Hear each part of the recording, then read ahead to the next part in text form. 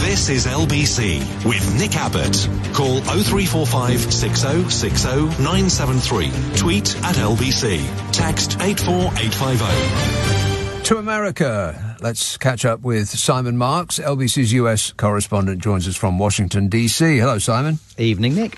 So, Joe Biden's problems continue to get worse, actually, don't they? I mean, we thought that it was a clear-cut issue, this taking secret documents home. Donald Trump was going to get screwed to the floor for that. But then we find that Biden did the same, and they've just found some more, haven't they? Yeah, they found more in the latter stages of last week than they had previously announced they had located in the president's Delaware home. These documents, remember, have nothing to do with his current job.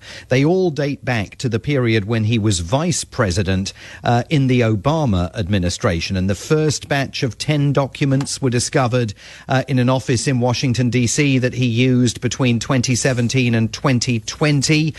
We have learnt within the last couple of days that some of those documents were marked top secret, indicating they had a pretty substantial degree of classification. Then the Biden team announced that they discovered another document, this time in Joe Biden's garage in Delaware, right next to his 1967 Corvette sports car.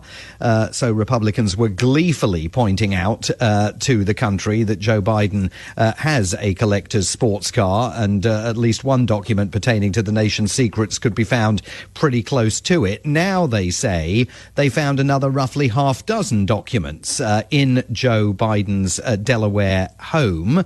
They've not indicated exactly where they were found. Maybe they were also in the garage. Who knows? We don't know the level of classification. I mean, as you and I talked about a little bit earlier in the week, there is a vast difference between the classified documents scandal dogging Donald Trump and the classified documents questions being raised as a result of the revelations of the last 10 days. Donald Trump absolutely steadfastly refused for months to hand over documents that the National Archives were demanding and that they knew he had taken from the White House to Mar-a-Lago when his presidency ended, rather than depositing them in the National Archives where they properly belong. Joe Biden's team insists, and indeed the Department of Justice confirms, that as soon as they found the first batch of documents in that Washington office, they immediately handed them over to the National Archives. The other documents that they found have also been handed over to the National Archives. So there's a difference in the comportment of these two men, but having classified documents at home, in your garage, in your office, after you leave office, having them without permission. You can get permission if you're writing a memoir to borrow some of them, provided they're kept in highly secure conditions. These documents were held by Joe Biden without permission. No one seems to have any understanding of how on earth this happened.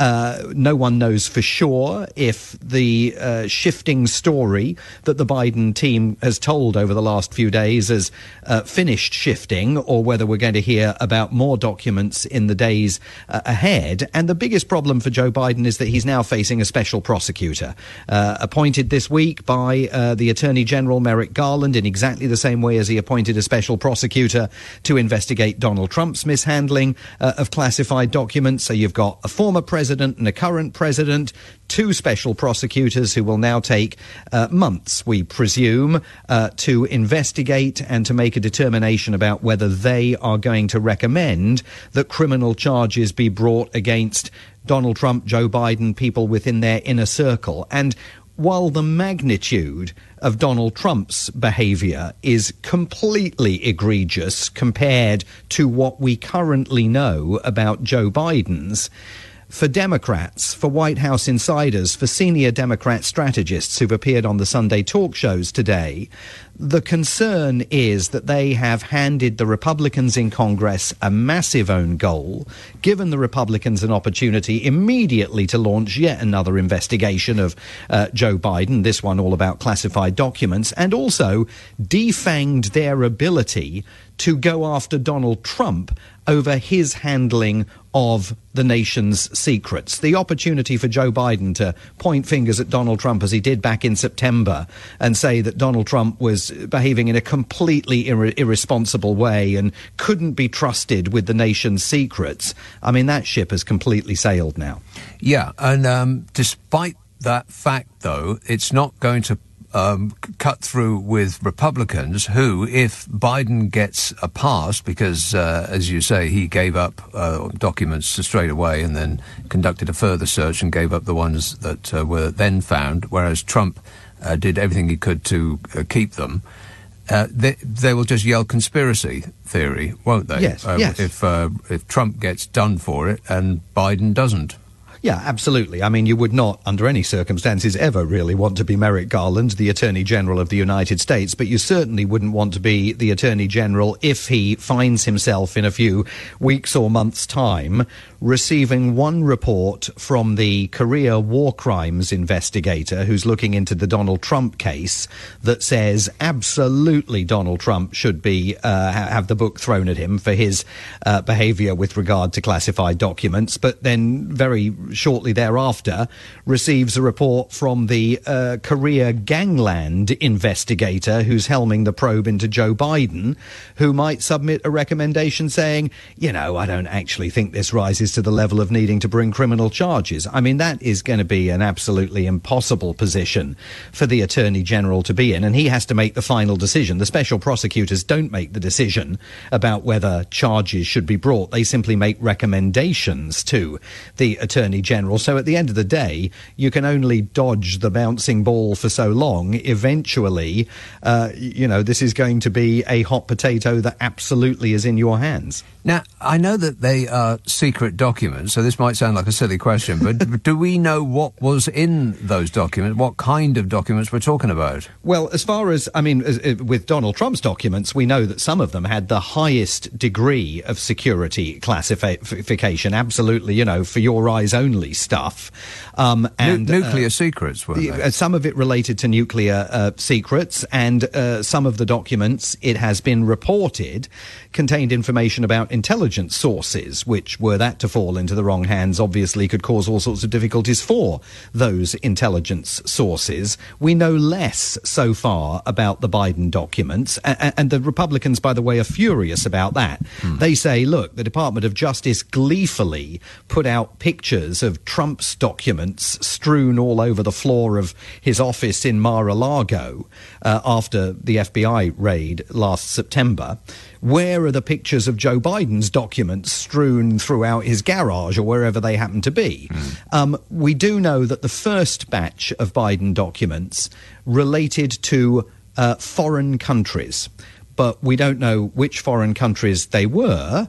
One could probably surmise, by the fact that some of these documents were stamped top secret, that some of them contained information that enemies of the United States might find useful were they able to get their hands on them. But we don't know what that second batch of documents in the garage and in the residence in Delaware, we don't know what those contained yet. Right. It's a good-looking car he's got, isn't it? It's a nice one, isn't it? Yeah. It featured in a campaign ad. Yes, right. Back in the when they were trying to, show that there were multiple sides to Joe Biden, and he wasn't. So those papers, the stiff. Right. So those papers could quite well have been in the background in that advert. Well, no, there is a shot in that video where you see him backing the Corvette into the garage, and it is a glimpse that you get because the door of the garage is obviously open. I can't say it's much neater than mine, but then I'm only looking at the outer reaches of it. Who knows what's within it? Right, who knows who George Santos is? What a story that is. Does George Santos even know who George Santos is? Right, who is he? For the uninitiated, George Santos is the new Republican member of Congress representing one of the congressional districts in Long Island. And Long Island, out in New York, has started leaning more Republican and more Trumpian than it has in the past. And he took advantage of that, ran for Congress and won. And after winning, it became apparent through a series of revelations that he has made up virtually every aspect of the life story that he told on the campaign trail. I mean, everything is a lie. Wow. Now, we now know that the Republicans were aware of this Really? As early as 2021, and that led to some departures from his inner circle. They were aware that the stories that he was telling didn't jive. We don't actually even really know what his name is, because there is a video clip that shows him being introduced at a Republican campaign event. Again, sort of Trump-leaning Republicans. And the man who makes the introduction says, "I'm here to welcome George Santos to talk to you. I have to say, I've always known him as Anthony DeVolder. So I don't know where this George Santos thing come from. But anyway, here's George, and, you know, he's going to make America great again," and everybody cheers. Now, you would have thought that at some point an enterprising journalist or an enterprising Democrat might have picked up on the holes in the stories that he's told. I mean, they are legion. He has lied about his business background. He has lied about his educational background. He claims that he graduated from Baruch College in New York. There's no record of him ever having attended. He's lied about his religion, which, I mean, my favourite bit of the story is that he claimed that he was Jewish, and that because his mother, he claimed, was Jewish. Well, it turns out that various members of the mother's family may have been of Jewish descent, but the mother herself was not Jewish. So when questioned about this, he said, well, no, I'm a practicing Catholic. But I said I was Jew-ish, not Jewish. I mean, that's literally what he said. So this has now become a massive scandal. He won a majority of 20,000. The Democrat in that race was expected to win, but then there was a bit of what they call redistricting that took place here, where they redraw the constituency boundaries, and that ended up with the Republican candidate, Mr. Santos, or whatever his name is, being favoured. The Republican Party in Long Island has completely dissociated itself from him. They say he needs to stand down. Really? He's wanted, by the way, in Brazil for various allegations of fraud, including a fresh set coming from a woman there who claims that her life was completely ruined by him, that he brought her to the United States, drained her bank accounts, and then sent her off. He's lied about his sexuality, it seems. There's a marriage to a woman that is not explained, given that he claimed on the campaign trail to be gay.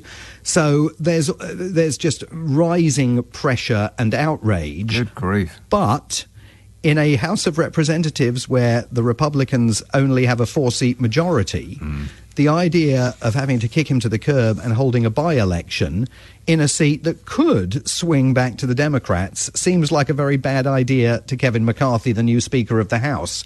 So I don't know where this goes. I mean, he could potentially face criminal indictment. He may eventually just fall under the weight of the various investigations taking place. But the normal rules of the game don't apply because of the wafer-thin nature of that Republican majority. And I mean, really, he's a parable for an America that is existing in a post-truth atmosphere. Well, it sounds like it's also what would Donald Trump do? And he himself has had a bad week, hasn't he? He's had a terrible week. Donald Trump did not have a good week. $1.6 million fine for the Trump Organization. I mean, not very much in the great scheme of things, but it was the maximum that the judge could impose after the Trump Organization was convicted of tax fraud. And the Trump Organization's former chief financial officer, a man who definitely knows where all the bodies are buried, was sentenced to 5 months in jail for his role in that tax fraud. How come Trump's getting away with it?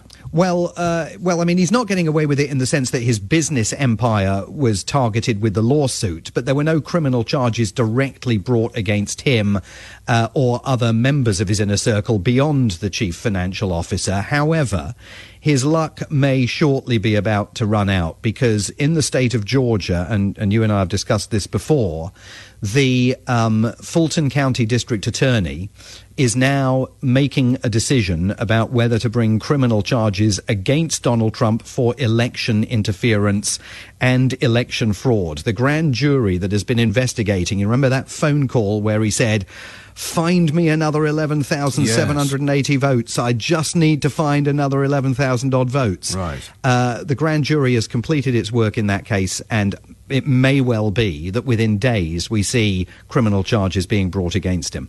Now, I said the George Santos story was very much what would Donald Trump do. Now we've got WWTTD, what would the Taliban do? Because the Republicans have passed a rule on female attire. What do you know about that? Yes, this is only, of course, in the state of Missouri, where lawmakers this week found themselves in an extraordinary argument over an effort that ultimately succeeded by a Republican local congresswoman in the state assembly to introduce a dress code for female members of the assembly. And the rule now says that they've got to be wearing a jacket and their arms have to be covered. This relates to the fact that up until 2017, women reporters and lawmakers attending the sessions were required to wear dresses and blouses with sleeves if they wanted to enter the House chamber. Men were all told they had to wear a tie, a shirt and a jacket and a suit to get into the chamber. The women in the assembly then said, well, they have a right to bear arms, literally, to bear arms. So the dress code was then briefly modernized, but now apparently this is still a battleground in the state. And so the Republicans have succeeded in writing this new law saying you've got to wear a jacket and your arms have to be covered when you enter the chamber because you want to be equal, and that's what we require of men. Democrats, of course, women Democrats particularly, are all saying this is another case of the Republicans going after a woman's right to choose. We will have to see whether these Taliban-esque efforts in Missouri spread to other states across the country. Yeah, it's just so weird that Bizarre. they spent their time debating this. Crazy. And they initially said, well, you have to wear a blazer, and then they started to go through a woman's wardrobe and okayed a cardigan. That's okay now, and other types of jackets may also be acceptable. But I think they decided that sequins were not okay, right? I think sequins are out. Good to talk to you, Simon. Cheers, Nick. As always, thanks for that. Simon Marks, LBC's Washington correspondent. It seems to get weirder and weirder.